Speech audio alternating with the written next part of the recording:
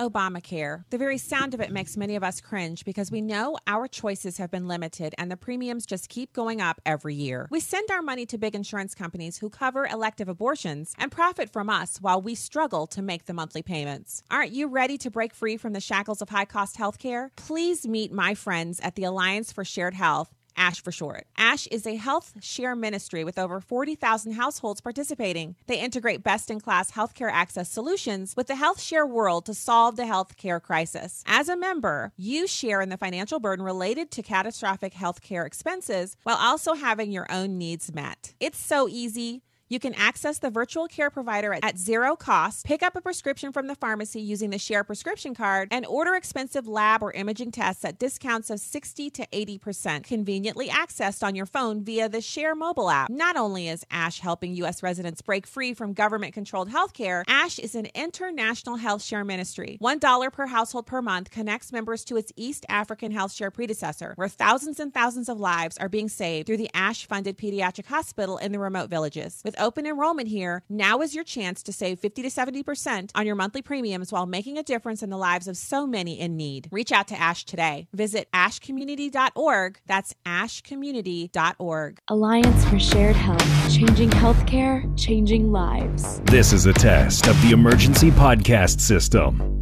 Activated by contract termination. Rumors of our demise are greatly exaggerated. Welcome to Stacy on the Right with your host, Stacy Washington. She's blessed to be a Bible-reading, gun-toting, Air Force veteran, wife, and mom. Righteously American.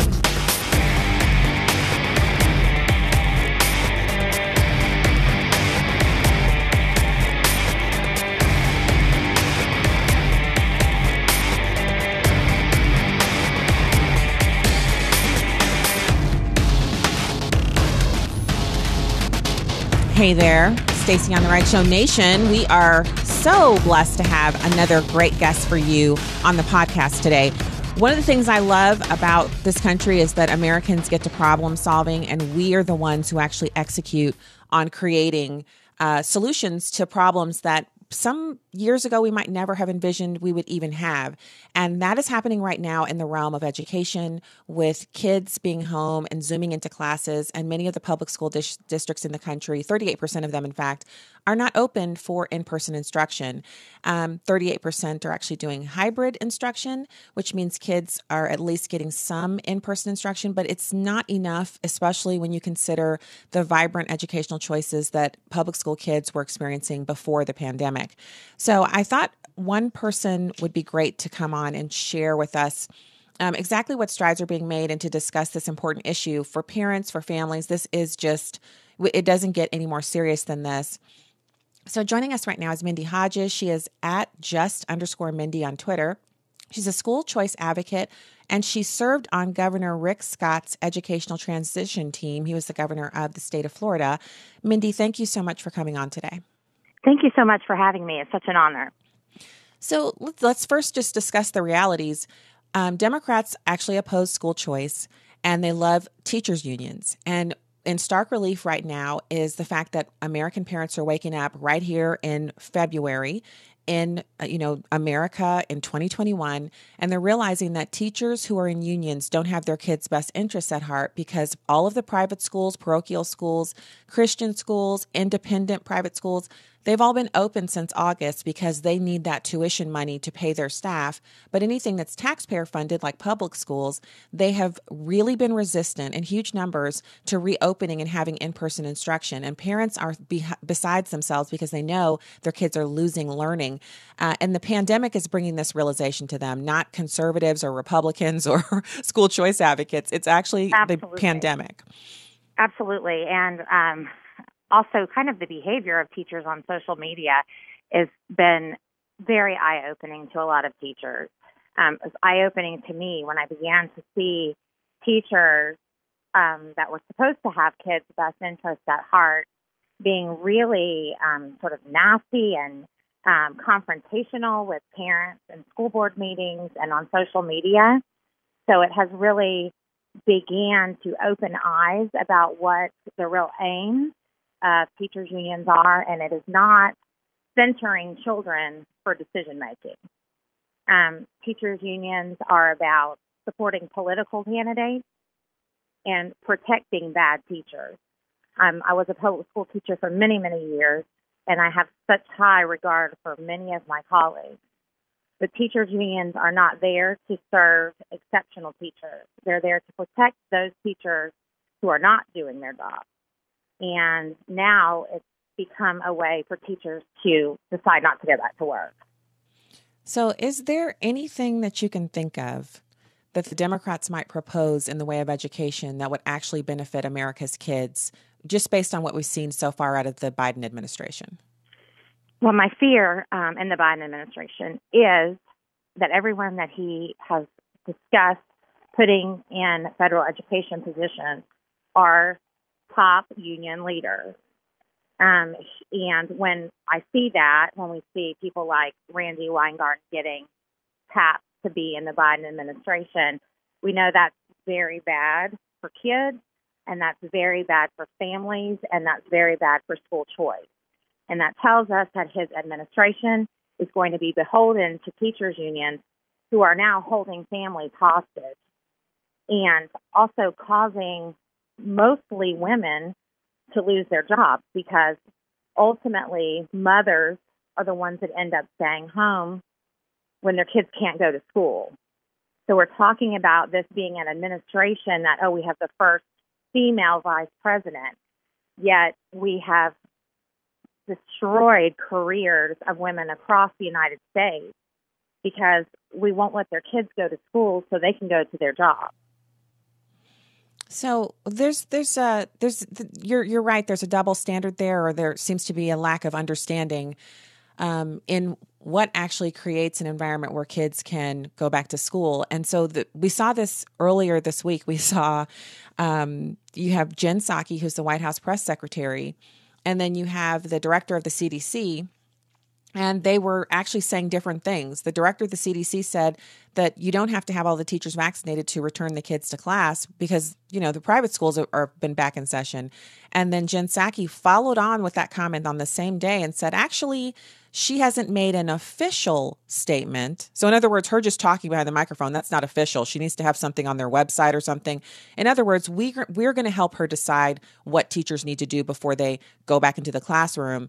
And that is because unionized teachers don't want to go back unless they can squeeze some extra funds out of the federal government in this latest stimulus package in order to quote unquote fund the PPE, hand sanitizer, and other items that they say they need in order to be able to go back into the classroom. Meanwhile, the private schools didn't charge anything extra to go back into the classrooms. Well, and the whole thing is theater at this point. The CDC is trying to do what is best for children and following the science that Biden assured us was going to be at the center of his administration.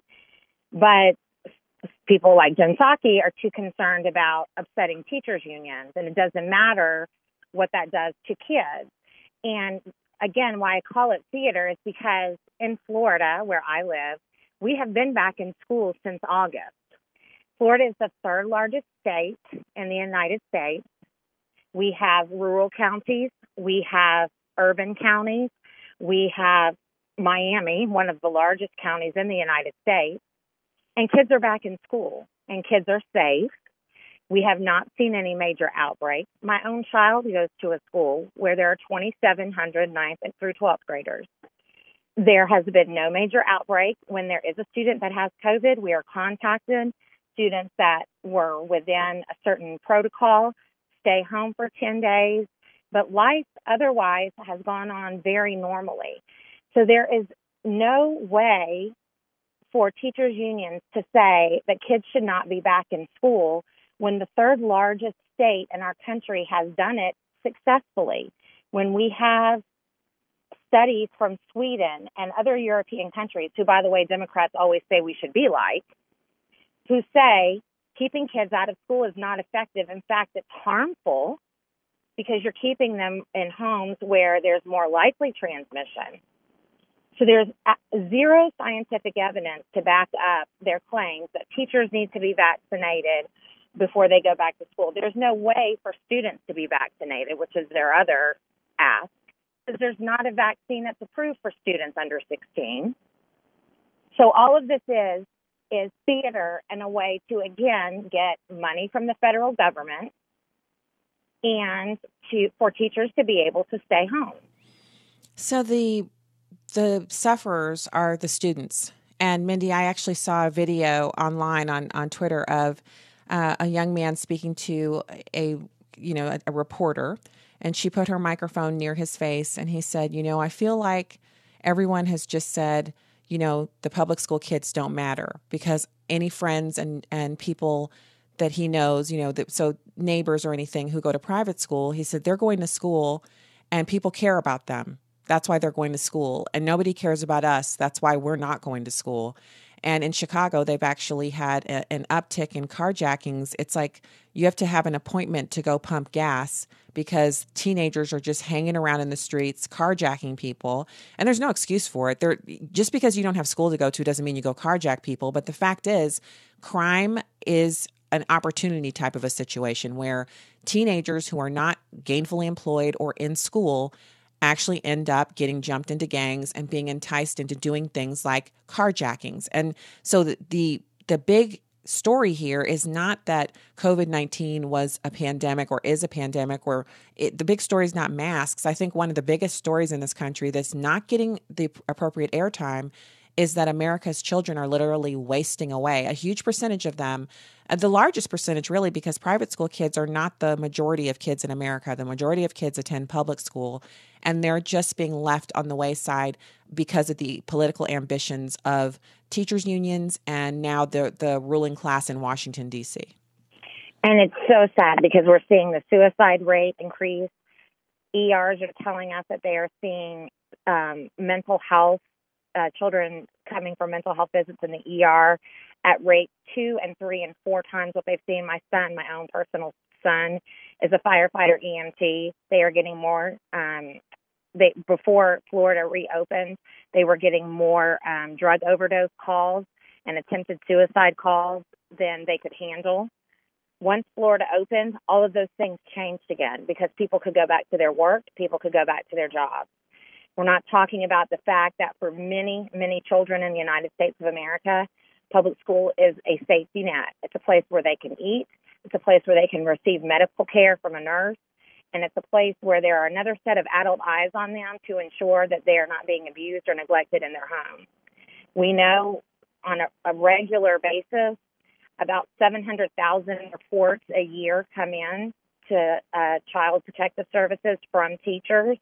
So let's imagine over this last year, 700,000 calls didn't happen because students were not in school. What happened to those children? Oh, wow. That's a devastating number. And we don't know. We won't know because abusers don't turn themselves in. And I think there's also the kind of a thing with neighbors. If you're not outside, if you're not allowed to talk to people, if everyone has to be masked up and no one's making eye contact, you're not even seeing these kids. Obviously, they're not playing with each other, because normally, even in the absence of a teacher making that call, a friend or a neighbor can make it because they see the child at their house playing. Or when they pick them up, I have to pick your child up and take them because you can't take them to school or to practice or what have you. Also, the coaches aren't seeing them because a lot of kids are not in any kind of organized sport because of, COVID-19 and social distancing. So it's a devastating statistic, and we have to be aware that this is a choice we're making. Teachers' unions have a lot of power, but the school board in a school district can easily say that we're reopening the school district. The superintendent can agree to that. And then if teachers decide not to show up, you can just say, listen, this is not a union issue. This is a child safety issue.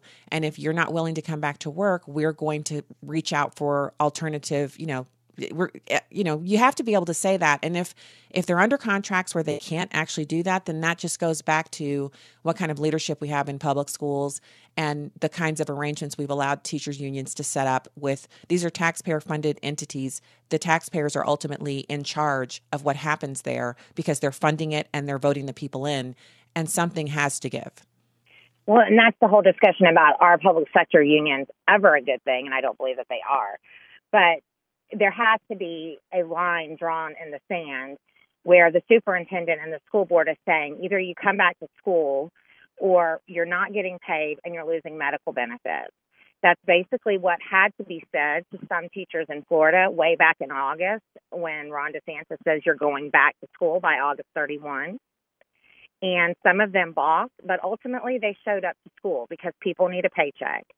And if people don't show up and we need to do some creative teacher certification, meaning people that have a bachelor's degree in a subject can have a temporary teaching certificate for a while to ensure classrooms are staffed, then let's do that.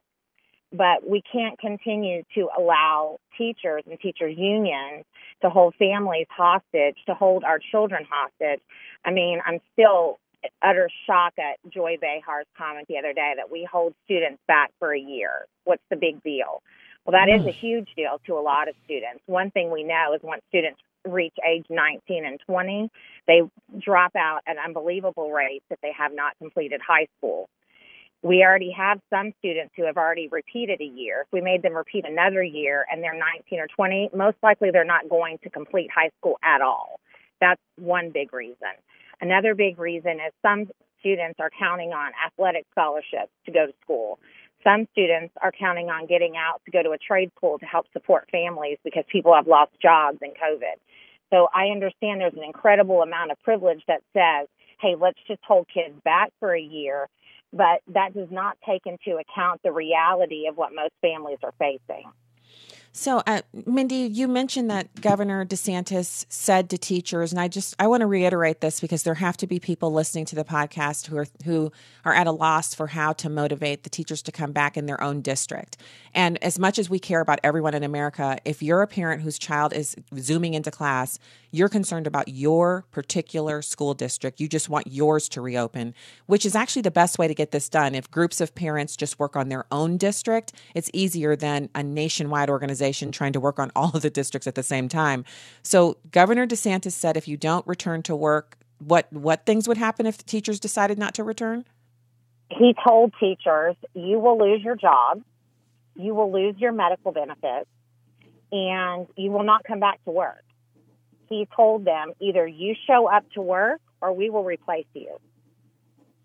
So it wasn't even an option of, we're going to come to the table and talk to the unions about how you return to work. It was get back in here or we replace you. Right. And he did do some things like in Florida, students have to wear masks. There are plexiglass barriers between desks. Students are 6 feet apart. There are online platforms in every single classroom that so if parents want to keep their child home or their child is showing COVID symptoms, they can still basically look into the classroom. So there are options, but he was adamant that every student will have the option to come face-to-face to school. And so, again, he gave them money for extra janitors, things like that. But it was very much, we're giving you janitors, the kids are going to wear masks, we're putting up plexiglass, teachers are going to wear masks, and we're going back to school. Excellent. All right. So I'm so excited you came on to share this with us. We need strategies from places that are fully functional like yours to help areas that are not fully functional. And I know that, so for our kids, we have one still in high school, and she's in the same environment that the Florida kids are in. They reopened in August. They have plexiglass shields. They wear masks while they're in the building, and they've been open and they've been very, very diligent with the cleaning and all of that. And they didn't charge the parents, which of which my husband and I are a pair, anything extra to do that. So when I hear you talking about that, the only issue we faced is a lot of the public schools here have said, well, we can't do the same thing that private schools can do because they're privately funded. And, somehow money that's going to a private school is different. It looks different. It acts differently than money that goes into the coffers through taxes to a public school. But that's a whole nother conversation. So when you see public schools doing it, it puts their statement to the test that actually public schools can do this. And the only reason they're not doing it is because of the power of unions. So it's been great to talk to you. Mindy Hodges, you are at @just_Mindy on Twitter. Thank you so much for joining us on the podcast today. Thank you so much for having me. It was my pleasure. All right. So we hope to talk to you again soon. It would be wonderful to have you back on. So we are going to be heading out here on the podcast. We'll be back with you in a couple of days with another fantastic interview.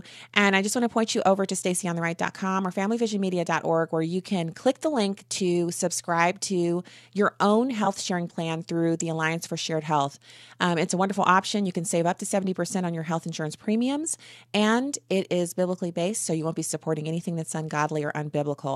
And with that, I'll say, have a great one.